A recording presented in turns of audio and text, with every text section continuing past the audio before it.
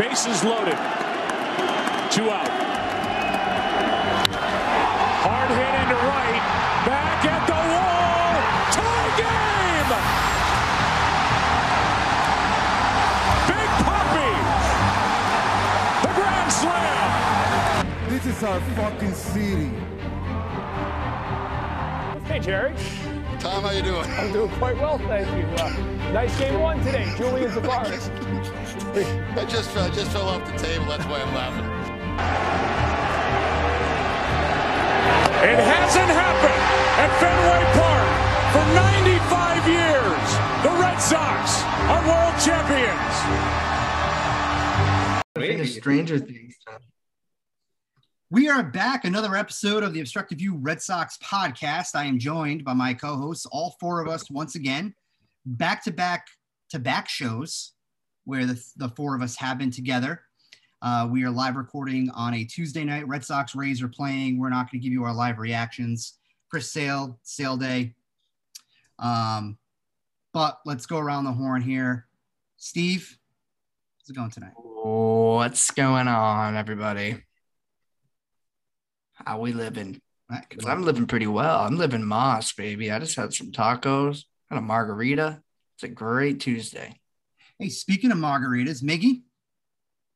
Howdy. Hey, man, it feels like forever since we've recorded, honestly. I mean, we recorded last Tuesday. I know, but it feels like forever. I know. It's forever, and it feels like forever when we don't see each other's faces.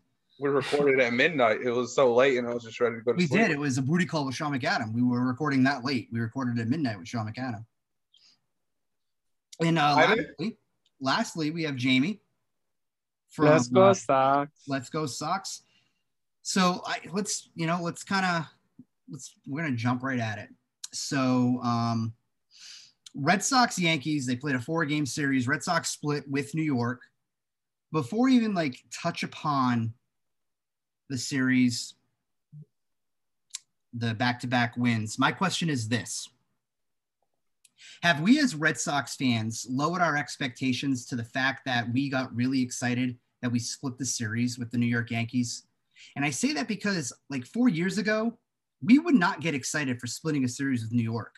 But all of a sudden, we split the series with New York after dropping the first 2 games. And we're pretty excited. Now, don't get me wrong. Saturday was a great win, biggest win of the year. Sunday was a good comeback win. But have we as Red Sox fans lowered our expectations to be excited that we came back and split the series with New York? I'm going to start with Jamie. Go. I mean, I feel like with that series, it's a little different just because they had 4 rookie starters, going against that offense, and they had to come back, like you said, in the last 2 games. I mean, it wasn't ideal. They weren't pretty ball games, but the fact that Cutter gave them a chance to win, that they still pulled 2 out with guys who have been in the majors for less than a year starting. I'll take that, especially who they have coming back and how that's not going to be the position they're in going forward. Okay. Miggy.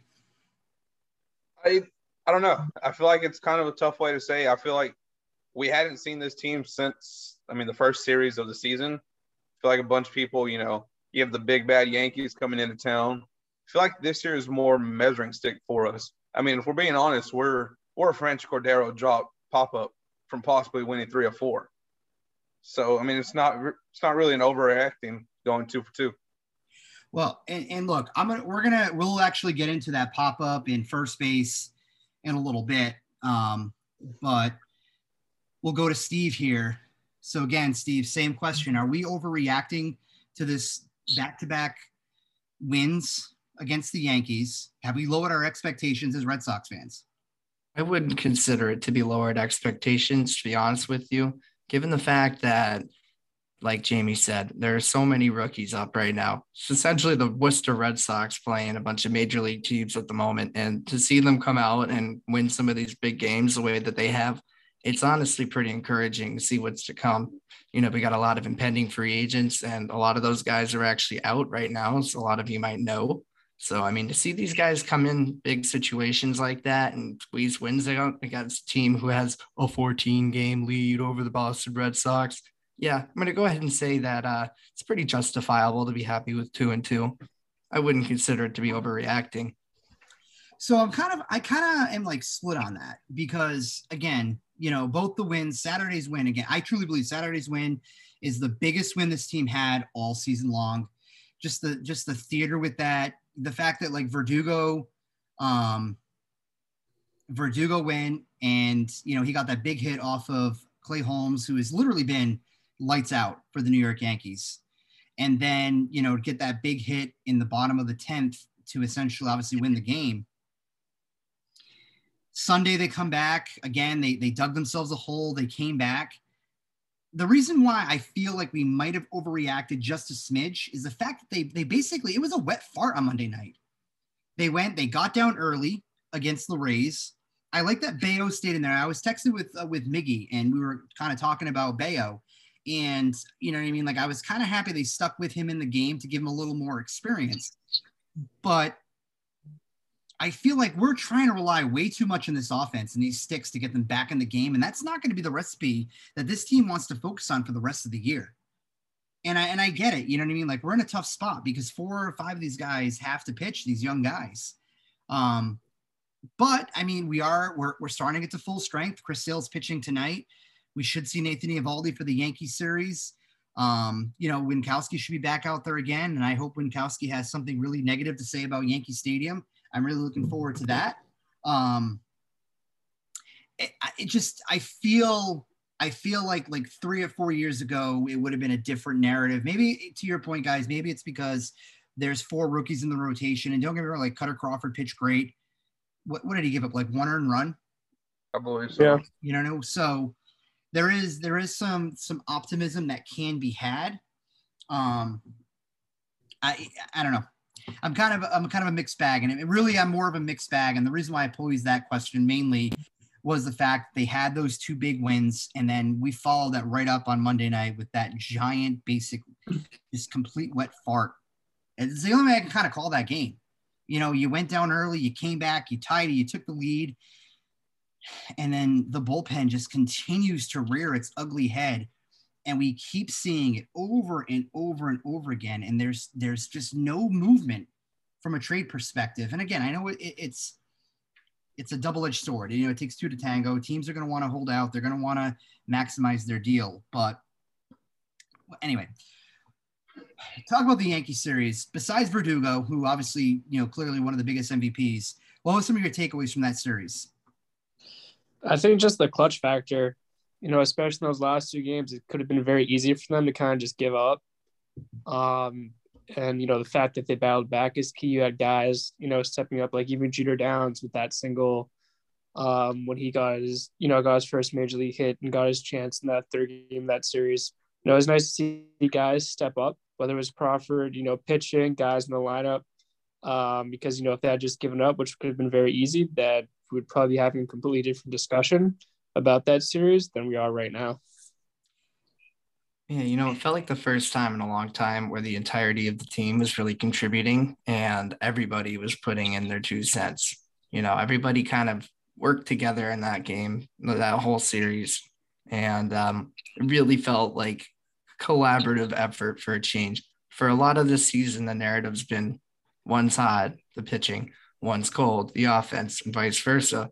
Whereas in this past series, and even over this course of, not every single game, obviously, but majority of them, it's felt like a lot of, progress on both sides in the same games.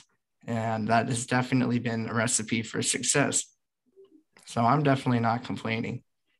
Yeah, I mean, I agree with you there. I told Chris right before we started recording, I don't feel, and I told Jamie the other day, I don't feel really bad about that series. We threw 3 guys out there that we're not going to see in October, if we're being honest. I hinted on it before, where Franchi dropped from winning that game, possibly winning that game on Thursday. Was it Friday? We had that Arroyo, just complete blow up, but that game just never felt right with Seabold out there at the beginning. So that series just doesn't come off feeling too bad for me. That was also the most panicked I think I've ever seen a professional athlete. I kind of was panicked for him just watching that sequence, even though there are tons of memes and gifs about it, which were kind of justified. But that is the most panic I think I've ever been watching a singular baseball play in my life. I just needed to, share that with the world. I don't know, seeing J.R. Smith with LeBron that during the finals that one season, he was kind of panicked there too. So, true. But I mean, I thought it looked like Arroyo was like about to die. He was like, I don't know what's gonna happen. This ball could hit me in the face. Like, someone help me. I immediately thought of Steve. That the second that Arroyo with the hands and he's waving and he was like scared to death, I thought of Steve. Well, I appreciate that. Arroyo makes me think of you. I gotta tell you. It's because the two of us are one and the same, if you will. Wait, so then were you the one in the outfield then? Yeah, maybe it was me. Never been spotted in the same place at the same time, just like Kike, man. I don't think we're going to see Kike anymore this year because he literally was pulled out of his rehab start again today, which is a little concerning from that perspective. But it goes to show how that depth will play a factor, though, right? I mean, some of the guys who stepped up, like Duran, they've been holding their own. And I mean, if some of these other guys go down, it seems like there's reason to believe there's optimism for a lot of these guys to be able to fill those voids. Granted, maybe not to the full ability of some of these tenured veterans, but they're getting the job done. They're getting experience, which is kind of, works out for both sides. No, I agree.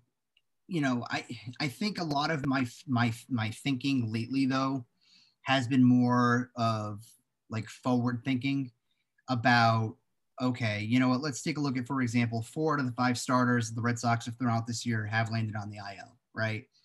My concern is, are we, when these players come back, are we confident we're going to get the rest of the season with them?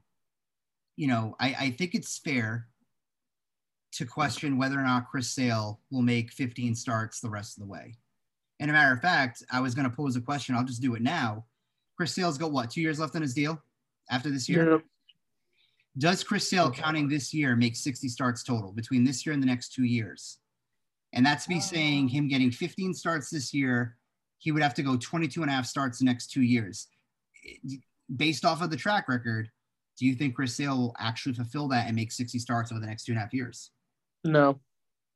I agree. I don't think his body is, it's getting to a point now where he's 32, 33 years old. 33, yeah. 33 years old, and he's been in this game for a long time. And just in the last few years, we're starting to see signs of his body regressing a little bit.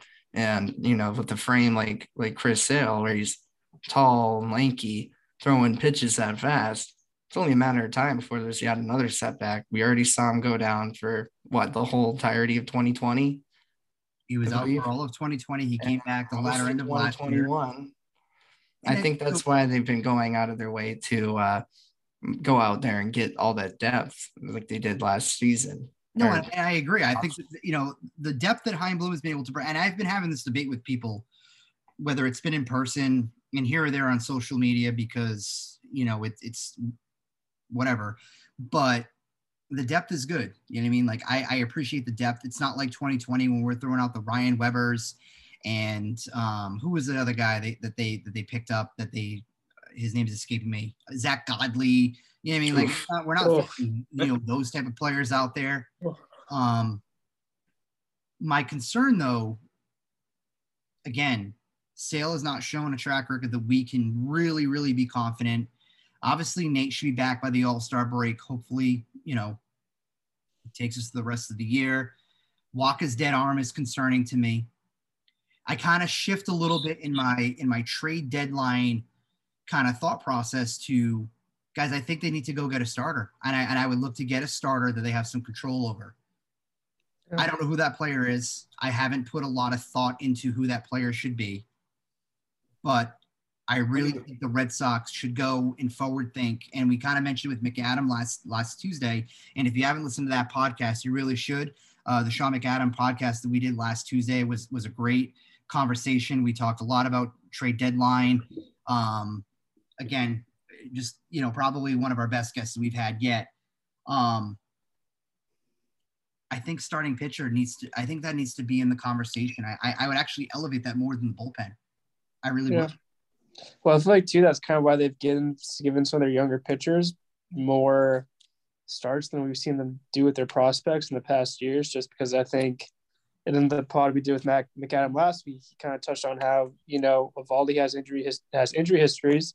If these young guys keep pitching well, going into the offseason, maybe, let Nate walk and you keep giving it to the young guys. So I feel like trading for a controllable arm is key, but I also feel like that's why they've been giving Cutter, they gave Bayo 2 starts. We don't know if he gets another one.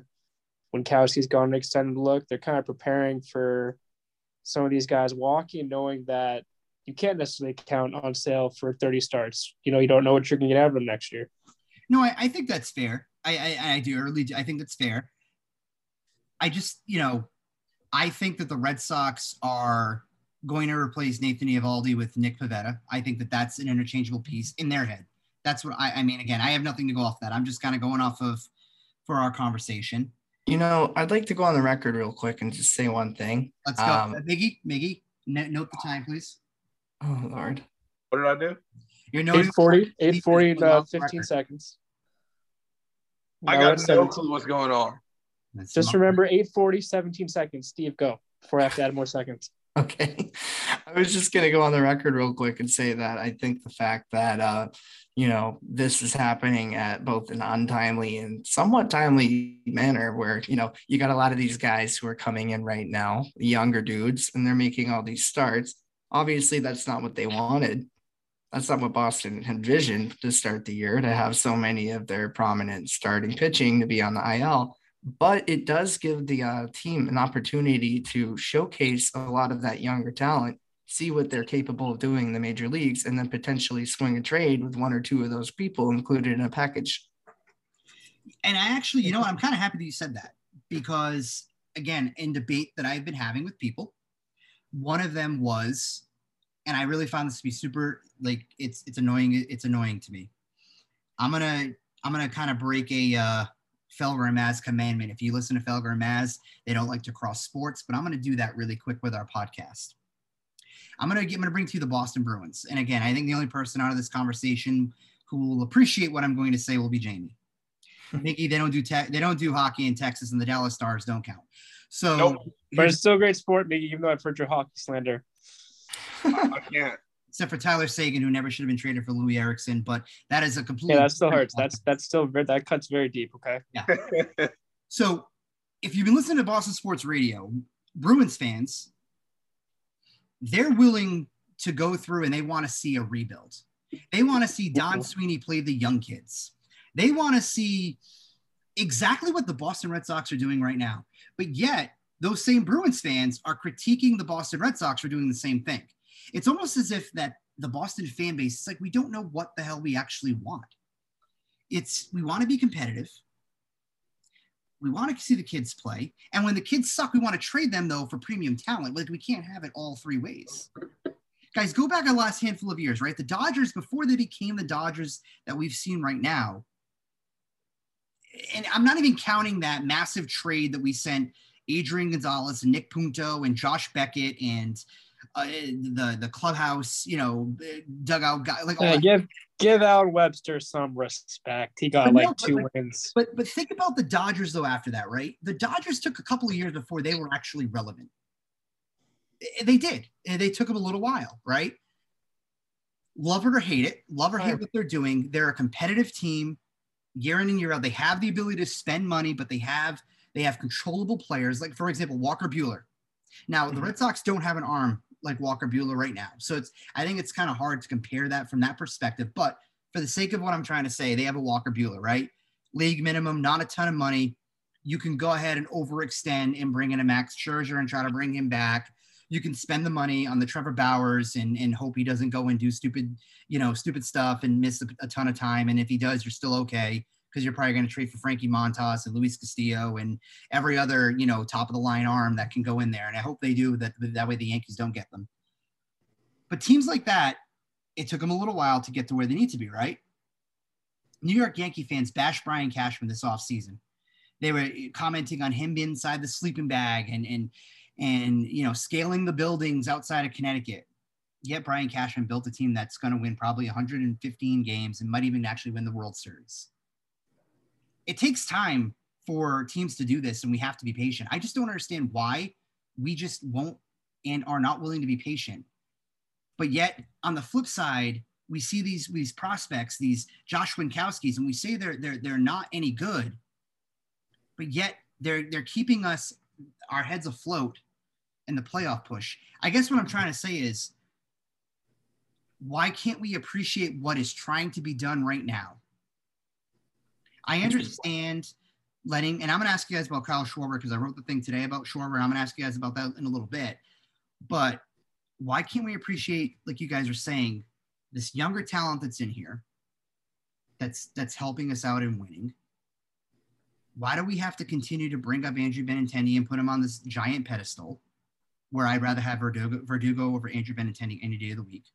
Twice on Saturday, 3 times on Sunday, Wednesday, right? Like, what do you think is the disconnect from that standpoint? Like, why are we struggling with, we're okay with seeing the Bruins rebuild, but we don't want to see the Red Sox who seemingly have a plan. Whether we like it or not, they have a plan. Well, I guess if you're going to put it into a perspective of two different sports, but the same town. Talk about hockey, Steve. Let's go. I don't know a damn thing about hockey. I'll be honest with you. But frozen water. If it's going to be like that, I'm assuming it's because Boston always has a constant thirst to see a championship. You know, we're all spoiled here. We've seen multiple championships across all sports in this city. And I think that if one team's not succeeding, then the other should be. And if both aren't, then it's a wash. And Celtics went to the NBA Finals. We want to trade Jaylen Brown. What's KD. Like, stop it, come Mickey, on. with your KD Get stuff. KD in Boston. You're going to get 2 years of KD. He signed for 4, but you're going to theoretically get 2 years of Kevin Durant. Do we really want 2 years of Kevin Durant with the Boston Celtics? Are we going to be happy with one championship? And then after the 2 years are up and he ends up getting traded over the next 2 years and the Celtics were what they were and they're rolling out, you know, the roster they were rolling out with the Stephon Telfairs of the world like years ago. Like, we want that again? No, you're bringing back very traumatic memories that I deleted from my. Like, was Ryan Grant one of them, the dude from like Providence College? So I bring it back to the perspective of the Boston Red Sox. They have depth. A guy like Josh Winkowski, he really doesn't care what he says. I mean, literally, he basically said that Wrigley Field sucks. And he said that the Yankees, who arguably are the best lineup in baseball, are nothing. He walked, 5 batters. He got lit up for 5 or 6 runs and literally had the nuts to go and say that that basically they suck. You know what's funny is you could see that coming from a mile away too. When he first got traded to Boston, his bio on Instagram was, quote, Red Sox, I guess. I just love how he's embraced this like troll, mental mindset. The enterprise to baseball we need right now. Like somebody who's just kind of like there, and he's like, "Yeah, I'm here." I don't know. And I think Dude, I love it. Too, like Connor Siebold. I mean, right now, guys, the dude's a 4A player. Get him on an Uber out of here.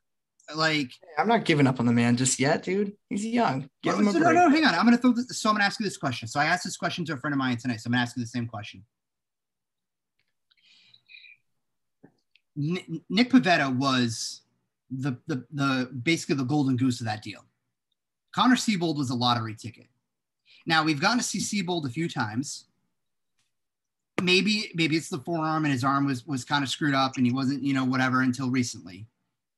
But on the big league level, it doesn't look like his stuff translates. I feel like he's better as a bullpen arm, like as a kind of long relief guy that can give you 2 or 3 innings. It doesn't. And there's value in that. There's value in that in this MLB now. Exactly. That's why I'd rather see him out of the rotation in that role than starting every 5 days. If I was like Alex Cora's predecessor or Alex Cora's brain, that's where I'm at.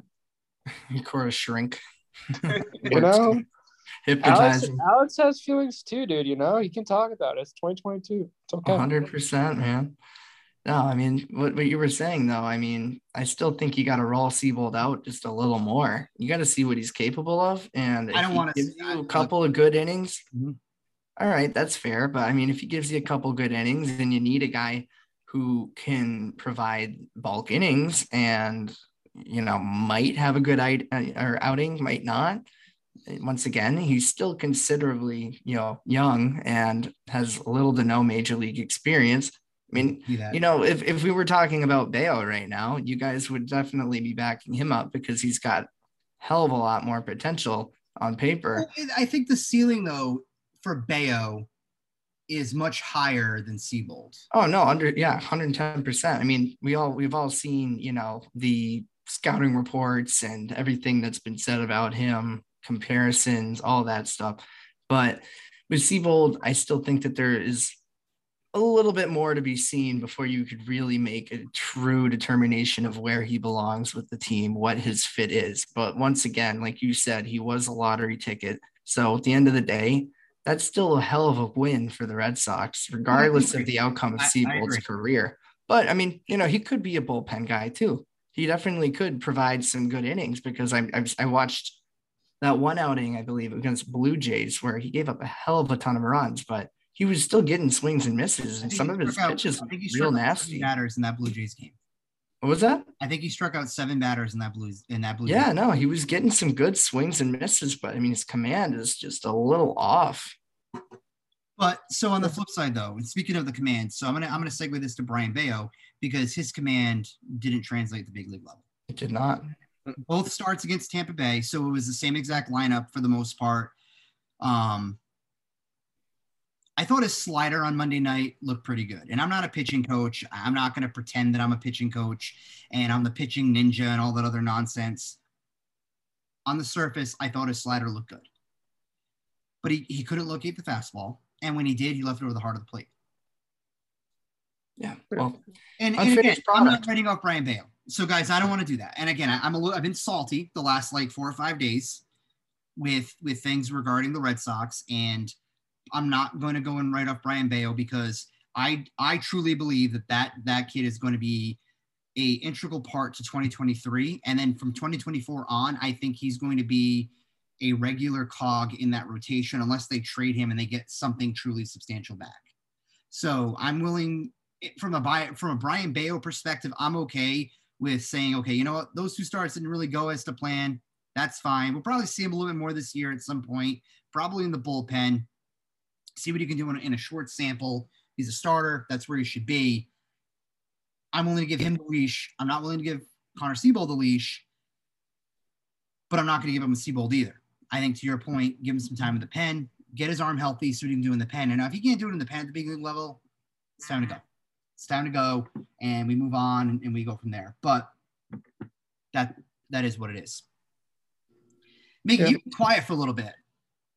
I'm just sitting here watching the game in the background. Miss you, bro. Share your words. I'm trying not to have live reactions. I was told not to react to the game. We're not doing live reactions to the game tonight. Maybe turn the game off right now. Mickey, we're not telling people that Trevor Story. Time out for Mickey. Time out. You know what I mean? We're not going to go and say Trevor Story left in the. Can we mute his mic? That. You know what I mean? That's not what we're doing. We're not going to go and say that Chris Hill went 5 innings and pitched rather okay. So we're not going to say that Franchi is the best buncher in baseball history. We're not going to say that either. You know what though? All things considered with Franchi Cordero, because I was pissed when he dropped that pop up. I was pissed the other night. Dude's an outfielder. We all were. Here's the deal, and it just drives me crazy. There's an outfielder playing first, and there's an infielder in right field. It's we're backwards here. It's like trying to make a puzzle, and somebody wet the puzzle piece, and it just doesn't fit anymore. We have literally a dude in the outfield that can play the infield. But the last time that Christian Arroyo tried to play the infield, he ripped his fucking taint and he missed 12 games, 15 games in Yankee Stadium. And that was the first F-bomb of this podcast. I'm trying to stop F-bombing, but I couldn't. I had to do it. Well, you know what, Chris? I just want to make one quick comment. Please go ahead. So you said Franchi playing first base when he's a right fielder, right? He's an outfielder. You could make that same argument about somebody that you were upset left the team earlier in Kyle Schwarber. Referring to one Andrew Benintendi? I am referring to Kyle Schwarber. My Benintendi ran to. Do you want to know why I have my feelings about Andrew Benintendi? Because I just want to hear the rant, because last time you did a rant on the podcast, it was just amazing. I've kind of missed that. I think the fans have missed on a podcast where I ranted.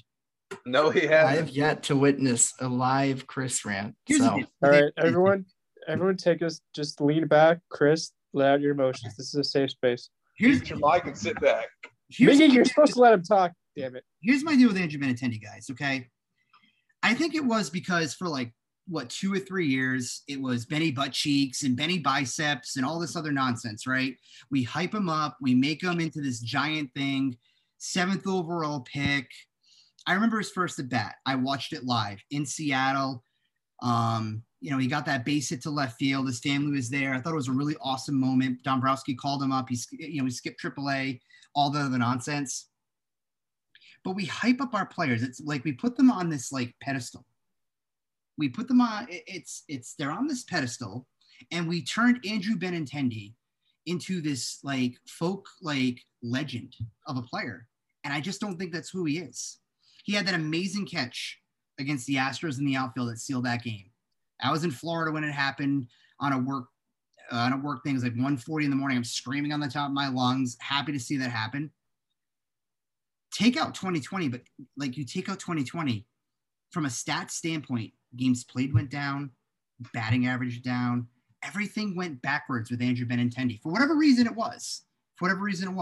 He goes to Kansas City and he performed. And I still say because Kansas City, it's a non-pressure environment. Now, I said that tonight, and the argument back was, well, he's got 93 hits and he's, third in the league in hits. Like, if he was on the Red Sox, hitting third, Andrew Benintendi's not hitting third for the Boston Red Sox. Andrew Benintendi's hitting 6th. He's hitting 7th. He's in that cusp of things. If Andrew Benintendi gets traded and he goes to Toronto or New York or one of those top tier teams that's going to go and get him, and he performs, then I'll wear it. I will. I'll come on our show and I'll wear it and I'll say that I was wrong about Andrew Benintendi. I think Andrew Benintendi, he's a career like 270, 275 hitter. Now, granted, would we take that right now with what we're seeing in the outfield? Absolutely. But from what we got to see, guys, Andrew Benintendi went backwards every year that he was here. Do you want to pay Andrew Benintendi $12, $15, $18 million a year? Is he that kind of player? He's not. So I'm okay with what Chaim Bloom did. I'm okay getting Josh Gronkowski. I think we understand as a group of people in the podcast and understand what Chaim Bloom is doing, that Andrew Benintendi, Franchi Cordero coming back was not the centerpiece. And if you still think that Franchi Cordero was the centerpiece, then I'm sorry, but don't take this the wrong way, but you're a fucking idiot because he's not. Like, he wasn't the centerpiece. There's 3 other prospects. One of those guys actually is pitching really well. People don't want to hear it. They don't want to hear it because it's fit their narrative. Guys, Andrew Benintendi is a average to maybe an above average outfielder. And we hold him on this giant pedestal in regard.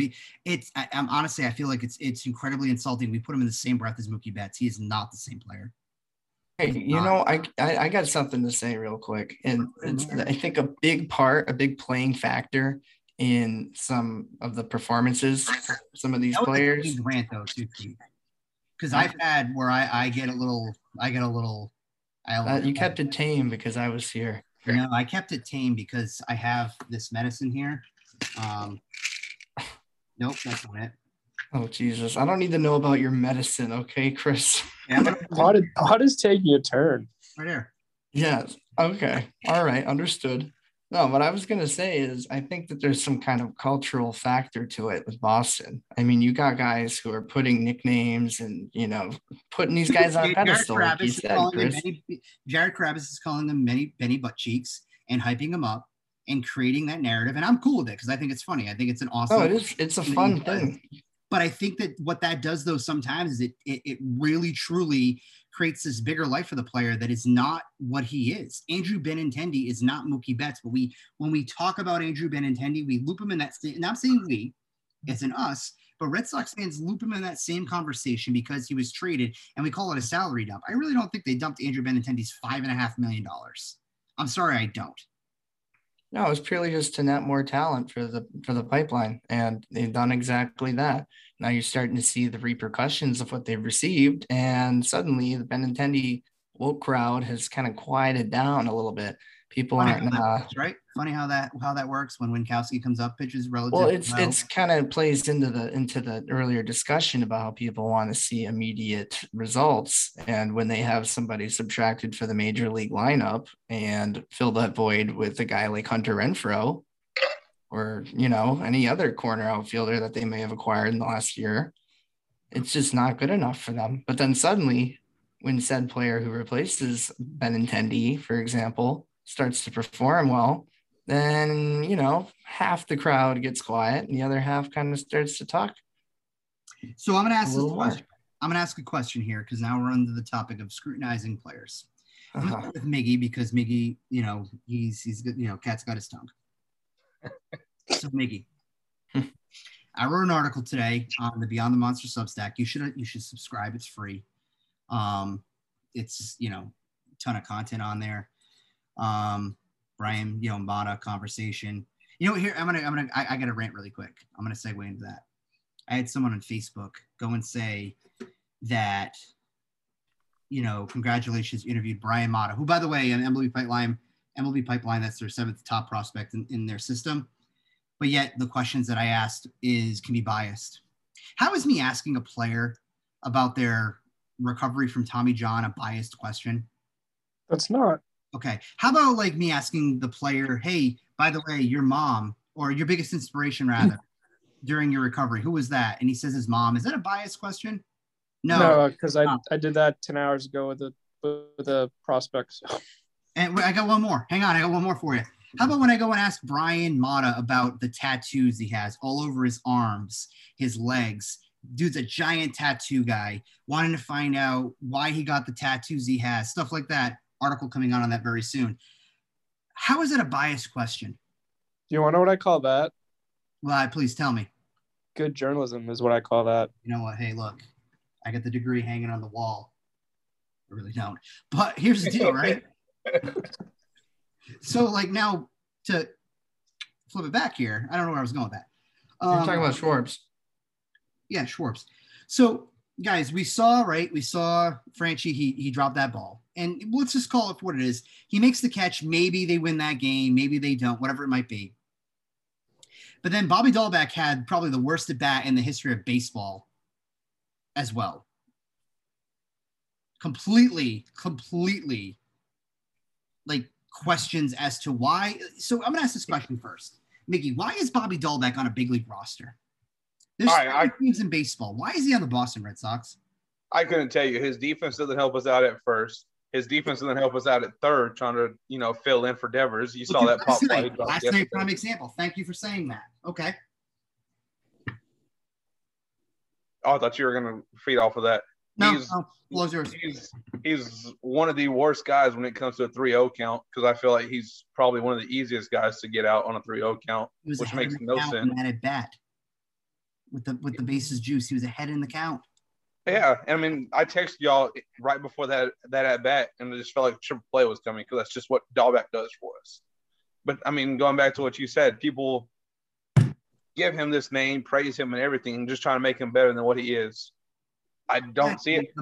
Bobby bombs, and then we got the Twitter memes of throwing him on his face on Barry Bonds' body. Stop. Cute, love it, love you, mean it. Stop.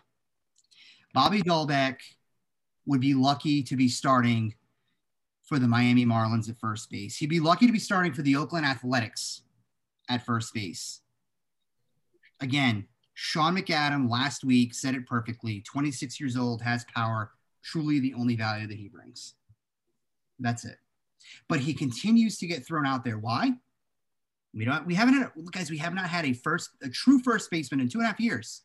Mitch Moreland, with the exception of Schwarber, who really wasn't a first baseman, Mitch Moreland was the last true first baseman the Boston Red Sox had, and they traded him in the 2020 season. And that position has been an albatross until Schwarber came in. The Red Sox traded for Schwarber. And Jamie, was there not backlash from the fan base? There was. Bloom was killed because we were stroking the ego of Rizzo. We wanted Rizzo, and we wanted Rizzo only because of the fact that he used to be a Red Sox prospect. I remember when they first got him, a lot of people argued more how he would take at bats away from JD from the DH spot than what he actually would bring in the lineup. He was actually, I think we can all agree, Schwarber was actually better defensively than I think anyone expected him to be for that like half season that he was here. So now the Red Sox have Kyle Schwarber. I'm sorry, they don't have Kyle Schwarber. They have Bobby Dahlbeck and they have Franchi Cordero, who combined have 130 strikeouts, 10 home runs. And I said in the article, and I mean it, like you can Frankenstein the two players together and you're not going to get a Kyle Schwarber. And again, I'm not even going to go ahead and say that the Red Sox should have signed Kyle Schwarber, but for the sake of the argument, why couldn't you sign Kyle Schwarber? Well, Why couldn't the Red Sox have signed Kyle Schwarber? The question, I guess, is really hinging on on the decision that JD made. And the moment that JD opted in, it was almost this question of, well, if we don't, why don't we address a situation and a place, a weaker spot in the lineup, or should I say defensively? There's not a true second baseman that was coming up the pipeline that was considered, credible, ready MLB talent. And the Red Sox kind of felt like that money should have been allocated towards somebody who could play up the middle. Now, let's say Xander does, in fact, opt out at the end of the year, and you take someone like Trevor Story, who is playing second at the moment, you move him over to shortstop, and then you make way to see if that other second baseman and Jeter Downs can make an impact. And there's other, there's several other factors that kind of play into that. Now, JD obviously opted in, which made the decision to retain Schwarber a little harder from a financial point of view. I understand that Boston has some money to bring them both, but later down the line, they're going to need to make way for some of the younger prospects. And it's going to be very hard to get rid of bloated contracts like that of Schwarber or any other big name player in the event that you want to make more space for the younger guys. That's where the problem is, where you have to trade one or the other, include these guys in a trade to get rid of some of these players.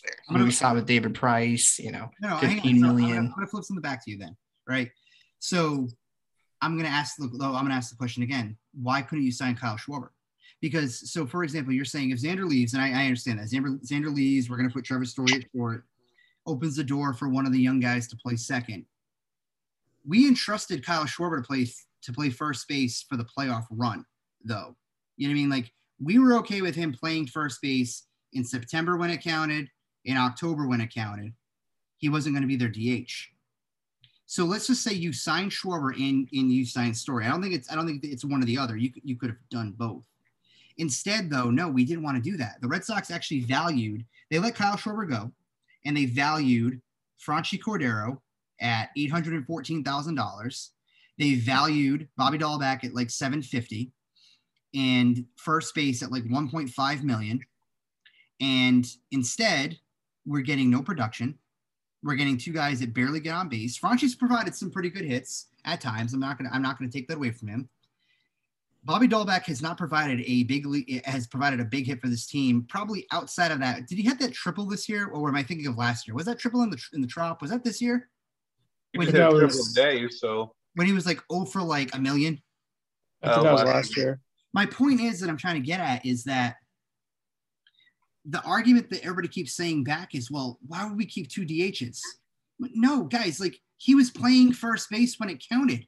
Why couldn't he play first base from the time the season started until the season ended? And then if you made the decision that you didn't want to re-sign JD Martinez, you could have slid, because you're paying JD the same money that theoretically that Schwarber's that being paid right now. Why could you not just go and move the player over and you can still do whatever it is you need to do? I have been pro Chaim Bloom, and I'm not going to go against. I still think that what he's doing is the right thing. Chaim Bloom did not prioritize the first base position. He truly, truly felt that Franchi Cordero, BFF of the pod, contrary to what others might think. 100%. But Franchi Cordero and Bobby Dahlbeck. And then I had someone that tweeted at me about Dahlbeck had the fifth highest WRC plus in 150 minimum plate appearances. Stop giving me the nerd stats that make an argument for you. You're just trying to make yourself feel better. Bobby Dahlbeck is not a big league player, and he shouldn't be for the Boston Red Sox. I'm sure he's probably a really nice guy. I know, Steve, you talk about like Grateful Dead and everything else. You guys can have a great conversation about, tunes. Bobby Dahlbeck should not be playing for the Boston Red Sox anymore.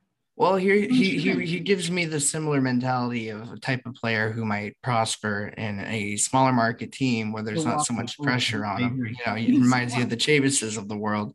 I think in regards to your first base argument, there was probably a different timeline in place where in an alternate universe, Tristan Casas did not get hurt. No, I agree. And he probably would have been with the big league club by now.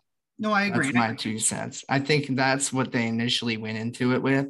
And, worst case scenario, which is obviously what we're seeing right now, they didn't have a first baseman who has been really able to secure that position, make the routine plays that were necessary, and at least be an efficient hitter.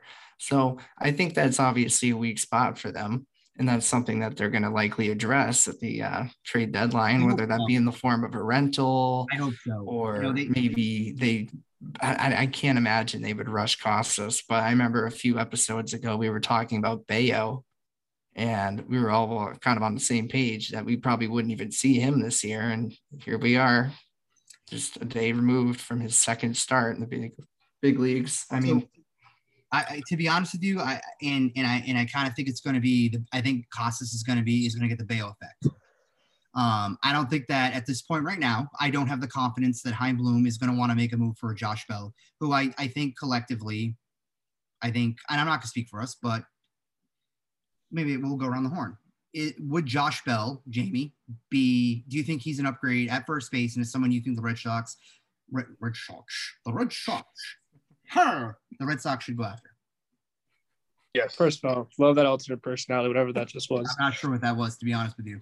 But loved it. I love Josh Bell just because of the power he brings. I know I love him. He used to play from watching him his Pirates years.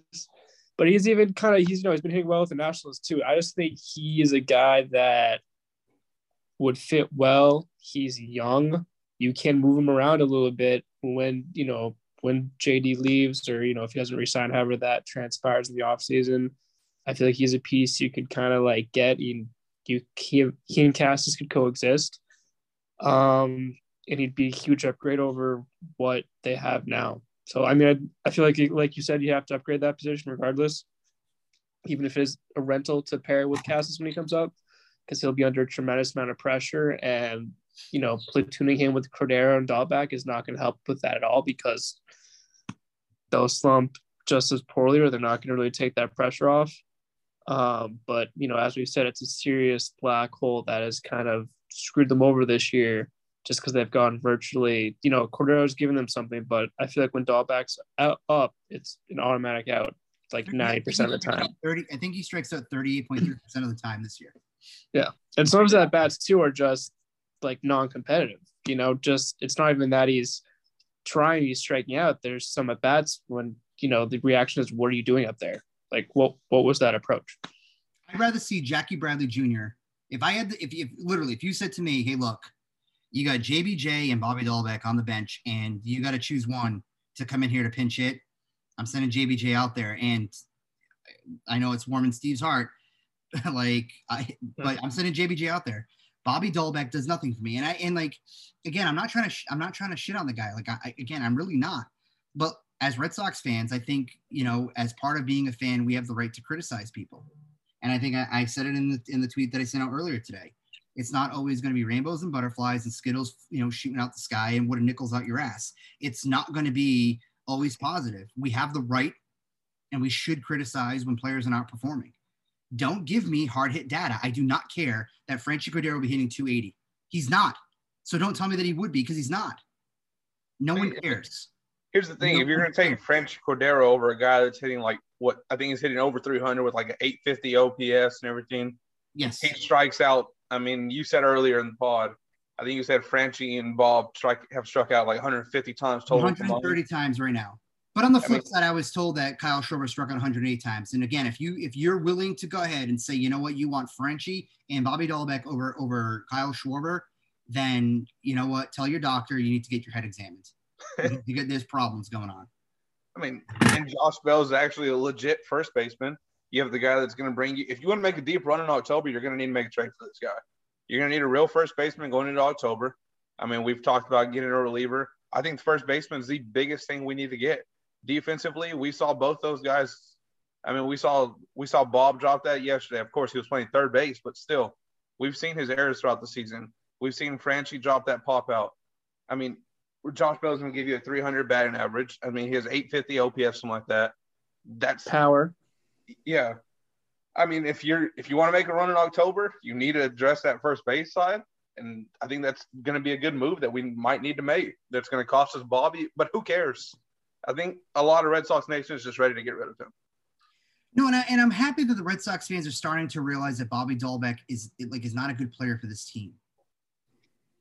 I'm happy that we're starting to come around to that because he's not. And again, I'm not trying to. And again, I feel like what we try to do with how we do content and cover the players, I feel like we do a really good job trying to balance out between the fact that, look, again, the second they step off the diamond, for lack of better terms, like we're all the same, person. I mean, like they're going to do the same shit that we do. You know what I mean? Like, you know what I mean? They're people outside of what their batting average says.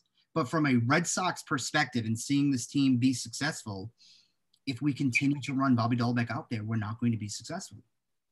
Did you guys listen to on, I don't know if you saw, with Barstool had it and a few other outlets had it, but did you guys see that rant that dude from the Michael K show did today or yesterday? It did. It was great.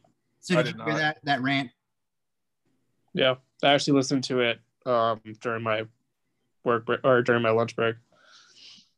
So to me, it's kind of like, it's okay to rant. It's okay to go ahead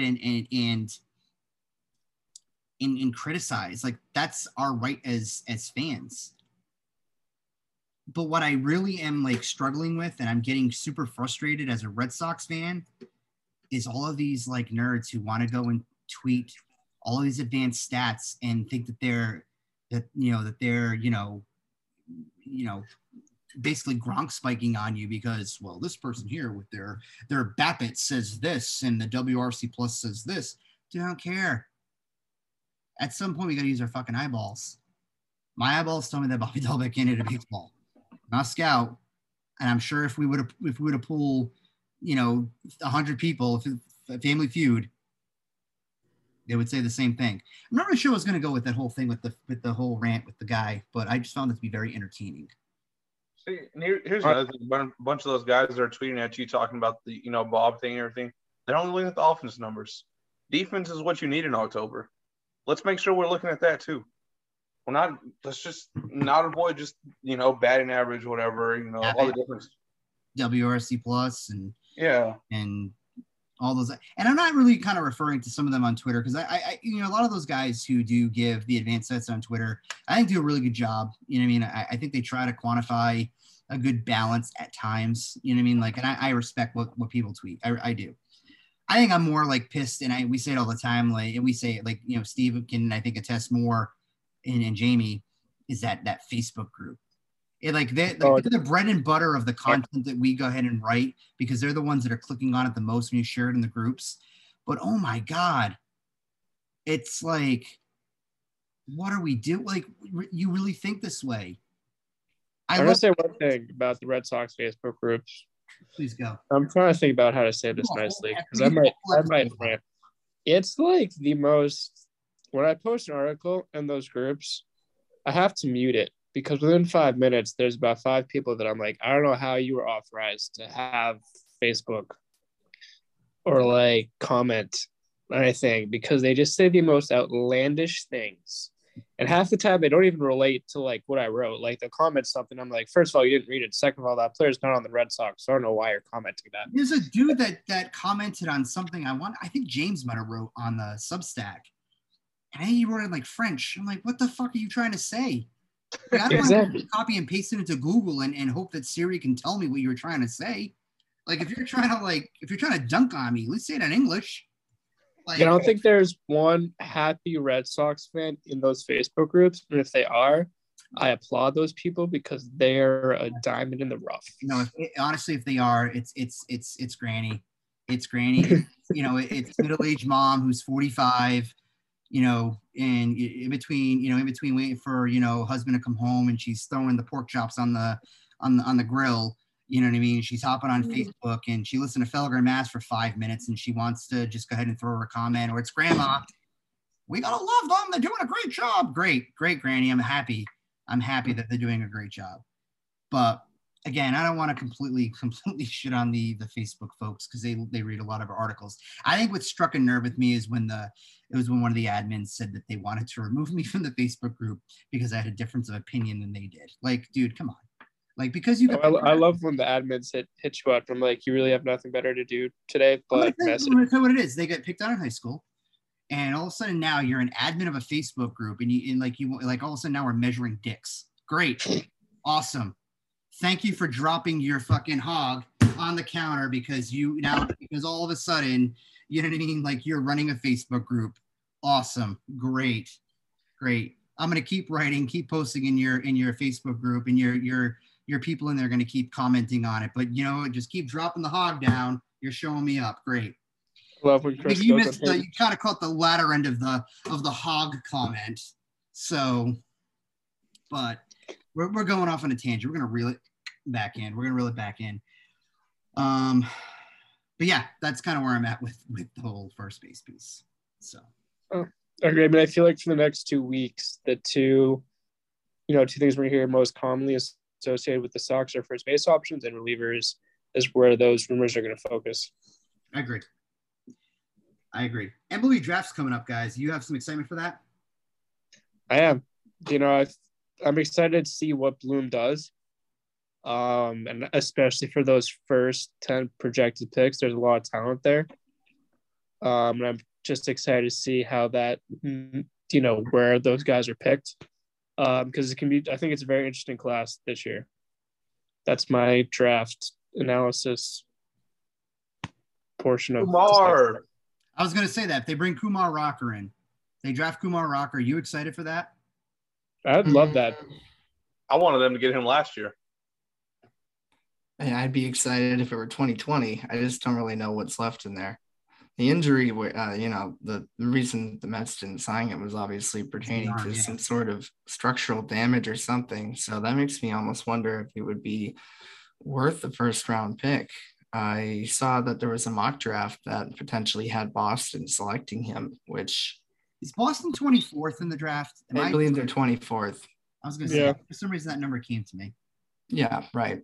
So I just can't really envision, we all make our predictions every year, and it oftentimes seems, last year is a whole different story with the 4th overall pick, but in 2020, nobody saw Nick York coming along, and all of a sudden he's like, the love child of all of Boston Nation. Everybody wants to keep him protected. They would never touch him.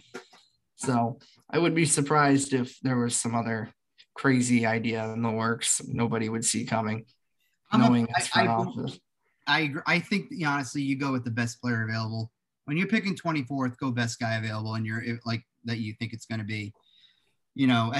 Someday when MLB can trade all the picks and all that other stuff, like I imagine Chaim Bloom taking the 24th pick and getting like 6 other picks and some rando that can play the outfield and all that other stuff. But someday when that happens, I think that'll be pretty cool.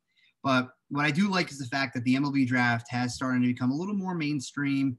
We're starting to know who these players are. I think from our standpoint, the fact that, Boston picked 4th last year and that, we have Chaim Bloom as the chief baseball officer, and the focus is on, a younger talent base. We're getting a little more exposure to these guys.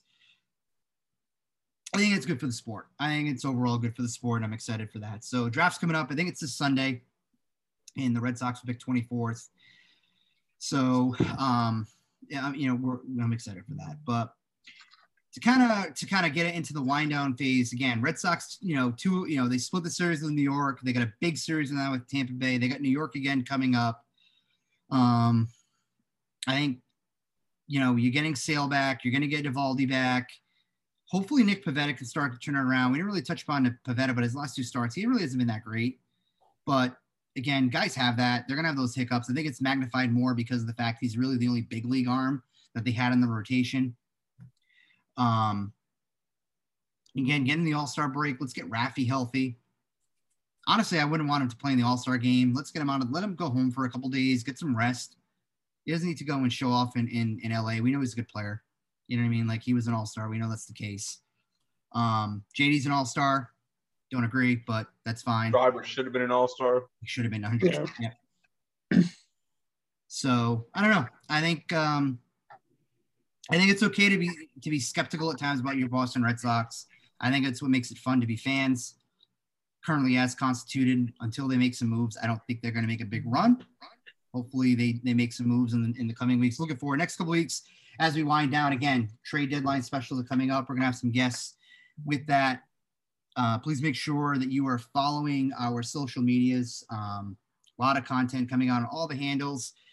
I don't know, did Obstructed View really tweet anything tonight with the game? I don't think so. Not really, no. Yeah, I was going to say, We've been here for the whole game. Yeah, I think we're more focused on our audience going to listen to this podcast. It's taken the game's taken an unfortunate turn. Great. Yeah. Since we're not commenting live about it. And that's strong. We're not going to talk about that on the podcast, right? So about, hasn't been a lot of positive stuff to tweet about tonight's game. Great. Other than a nasty Chris Sale slider, but that was about an hour and a half ago. So that's cute. That's great. So make sure you head over to Spotify and Apple Podcasts. Hit the subscribe button. You'll get the latest podcasts. Last week, 2 podcasts dropped. The How We Met story. We recap Wrigleyville. Thank you for listening. As well as the Sean McAdam interview. Did very, very well. Some really good conversation that's there. I have some guests coming up in the next couple of weeks. It's going to be on the podcast. So some really good content coming. So hit that subscribe button for the Obstructed View podcast. Also, while you're there, type in Sox Specs podcast and click the follow button there. I think episodes 4, 5, and 6 should be coming out over the next couple of weeks. We're going to get those guys recorded. And then lastly, I said it earlier in the show, going to say it again, head over to the Substack and throw your email in, hit the subscribe button. There's content coming out pretty much every day, anywhere between 3-6 articles. Maybe I won't fall asleep one night and I drop 3 articles in a row at 2 o'clock in the morning, for your morning commute to read. That happened. Why would you read and drive? Perhaps you're on a train. Audiobooks. Maybe audiobooks. Come on now. Train. There's an abundance of options. We don't have trains here, so. Yeah, we got trains up here. And then in every single article is a link to one of our podcasts. You can go back and listen to us talking to Savannah Bananas. You can listen to us talk to Jake Yazzie from the DraftKings Jared Carabas podcast, Bob Nightingale, Betty from California. Gotta love me some Betty. Thank you for Betty. And then some. Sean McAdam.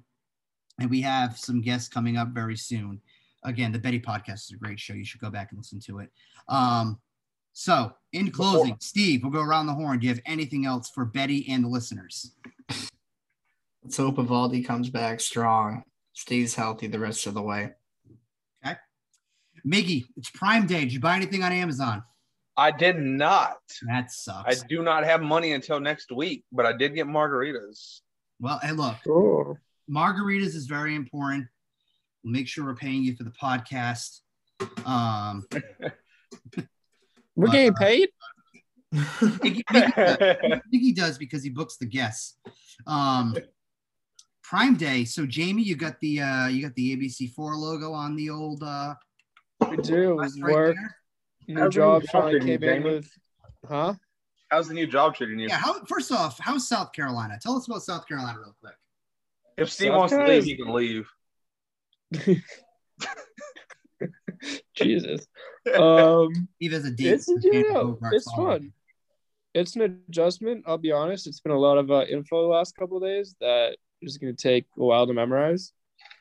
But it's fun. Finally working full-time gig in journalism. If anyone knows how to construct Wayfair furniture, DM me on Instagram or Twitter I call that adult Legos. We currently have a dresser and nightstand that's just staring at me with about 70 different screws and 6 dowels of different sizes. That's haunting my dreams. This is I'm gonna go help But you. other than that, we're fine. This is what I think you did wrong, right? I'm not a believer of dressers and all that shit. I'm gonna tell you why. You go ahead and you buy those cube things at like Target for like $79.99, and then for like $11.99 you buy the little cubes, and you put your clothes and you fold them in the cubes, and they're decorative, and the clothes are inside there, and you spend half the time building the stuff. Yeah. No, I really wish I had the cubes because, I got home from work at 7 after doing 2 newscasts. And I'm just like, that dresser's not getting constructed until Saturday because that's a lot of energy that I don't have. How about just, have you experienced South Carolina in general yet, though? A little bit. Pops came out to help with the move, and we went downtown. The first night. And he stayed like 10 minutes from downtown, so we explored the restaurant scene there Sunday. Probably gonna hit the beach this weekend and fully start to, take it in with my days off. To the beach. Yeah. How about the same? We got football though. Football season. That's true. Yes, sir. I'll go to the beach. I'll just build a sandcastle. That's what I'll do. That's no shame in that, dude. Sandcastles are awesome. Look, I'm gonna tell you. Do you want to know? And I'll actually reveal this to our listeners. This is why I don't like the beach. I was like 11 years old. Went down to Florida. We were at Fort Lauderdale. We're at the beach, and I was throwing a Nerf football on the fringe of the water, and I got stung by the tentacle of a man-o-war. It wrapped underneath my knee, so behind my knee, all the way down around my leg to my Achilles. There's 2 ways in which you can get the stinger out of a human. One of those ways would be meat tenderizer. Another way is... I'm guessing you did not have a meat tenderizer? No, did not. Nope, didn't pack that in the old cooler. Besides medicine, which the lifeguard didn't have, another way in which one can get the stinger out of your body? I think I do because I'm picturing it, but I'm going to wait for you to say it. Yeah, urine. Yep, that's urine is the other way to get the tentacle out of your leg, and I was pissed on. The back of my leg was pissed on. I'm okay with saying that on the pod. No shame. At least you're next to the water, right? No shame. Look, I dance like a dickhead in Chicago. I have no shame right now. Okay, so right, I have no. I'm gonna be honest. I'm kind of traumatized for you from that story. That is a very, Yeah, lifeguard peed on my leg. I didn't turn around. I didn't know what was going on. I just know he peed on my leg. So I do not have a urine fetish. Because of that, I'm all set with being peed on. But back of my leg was peed on. Yeah. Steve, so I'm happy we got the fetish thing out of the way at a young age. Yeah, no, I'm not a big urine guy, to be honest. Steven, who's winning the home run derby? Home run derby. Ooh. I like Albert's Pujols. I like Albert Pujols. I feel like he's at a point right now in his career. He could just turn it all on. I was about to say like Albert's odds and then said Albert's Pujols. But I have a feeling that Pujols is just going to throw it all on the line. And Chris, who you got? I'm going to take him. I know he probably is the worst odds, but I'm going Albert. No, I'm going to go Albert Pujols because it's his swan song, final All-Star weekend. I think he's going to try to put on a good show for fans. I honestly, I wouldn't put it past him winning it. I think it'd be a great story. I like, though, that there are some big names in the thing, though. I mean, Schwarber is going to be in it. Juan Soto is going to be in it. Who else am I missing? They just announced too. Pete Alonso, Acuna. Yeah, I mean, there's some premium names in this thing. I believe they're still waiting for J-Rod, maybe Giancarlo. I truly think that Major League Baseball should, from a marketing standpoint, you get with Taco Bell and you put little taco signs in the outfield, and if a player goes Oppo Taco and hits the sign, free tacos, like they do for when you steal the base in the World Series. They should do that. I should pitch that to Manfred. I should pitch it to the marketing team. Oppo Taco home run derby, make it happen. Give us some free publicity, some pre-press, some press. Get me at the home run derby. Hold the Century 21 sign. Obstructed view. Wear the shirt. I wouldn't put my money on Vlad in 2019 then. Hi, man. Who wins the home run derby? For nostalgia, I would say Pujols, but you gotta go with the polar bear with Alonso. You know, it's the dude. It's the dude's event. You know, never fail. So as a pod, we're all riding with Pujols. Yes. Wait, can I bring up something earlier that I want to say that I didn't get to say? Lime. Back to when Kowski is trolling. I can't wait till he faces Otani, and he just says his piece, even though it's gonna be complete crap. I just can't wait till we hear Winkowski's thoughts on facing Otani. He's just gonna be like, yeah, it's another average hitter, you know. Kind of like we got last year from who was it last year on Otani's birthday that struck him out? Ottavino. Yeah. Ottavino. Man, I forgot about him. Not gonna lie. I can just picture Winkowski being like, average hitter, doesn't throw that hard, doesn't amaze me, doesn't impress me, you know. I agree. Well, gentlemen, I think this is episode 20 episodes into the season. Episode 21 will be coming up. That's the episode this podcast can officially drink a cocktail. Coming up next. Again, just hit the subscribe button. You'll get the latest podcasts that are going to drop. And just do really quick, huge thank you to everybody who has subscribed. The subscriber count has skyrocketed substantially in the last couple of weeks. So I appreciate people who are going on to Apple iTunes, hitting that subscribe button. Same thing with Spotify. To be honest with you, the listenership between the two, where we were crushing it on Apple, is now practically even. So hey, it's not 20,000 downloads yet, but we're getting there. We are getting there. So for Steve, who's tired, Margarita Miggy, Jamie in South Carolina, that is episode number 20. Smash that subscribe button. We'll be back next week or sooner. The Obstructed View Red Sox podcast.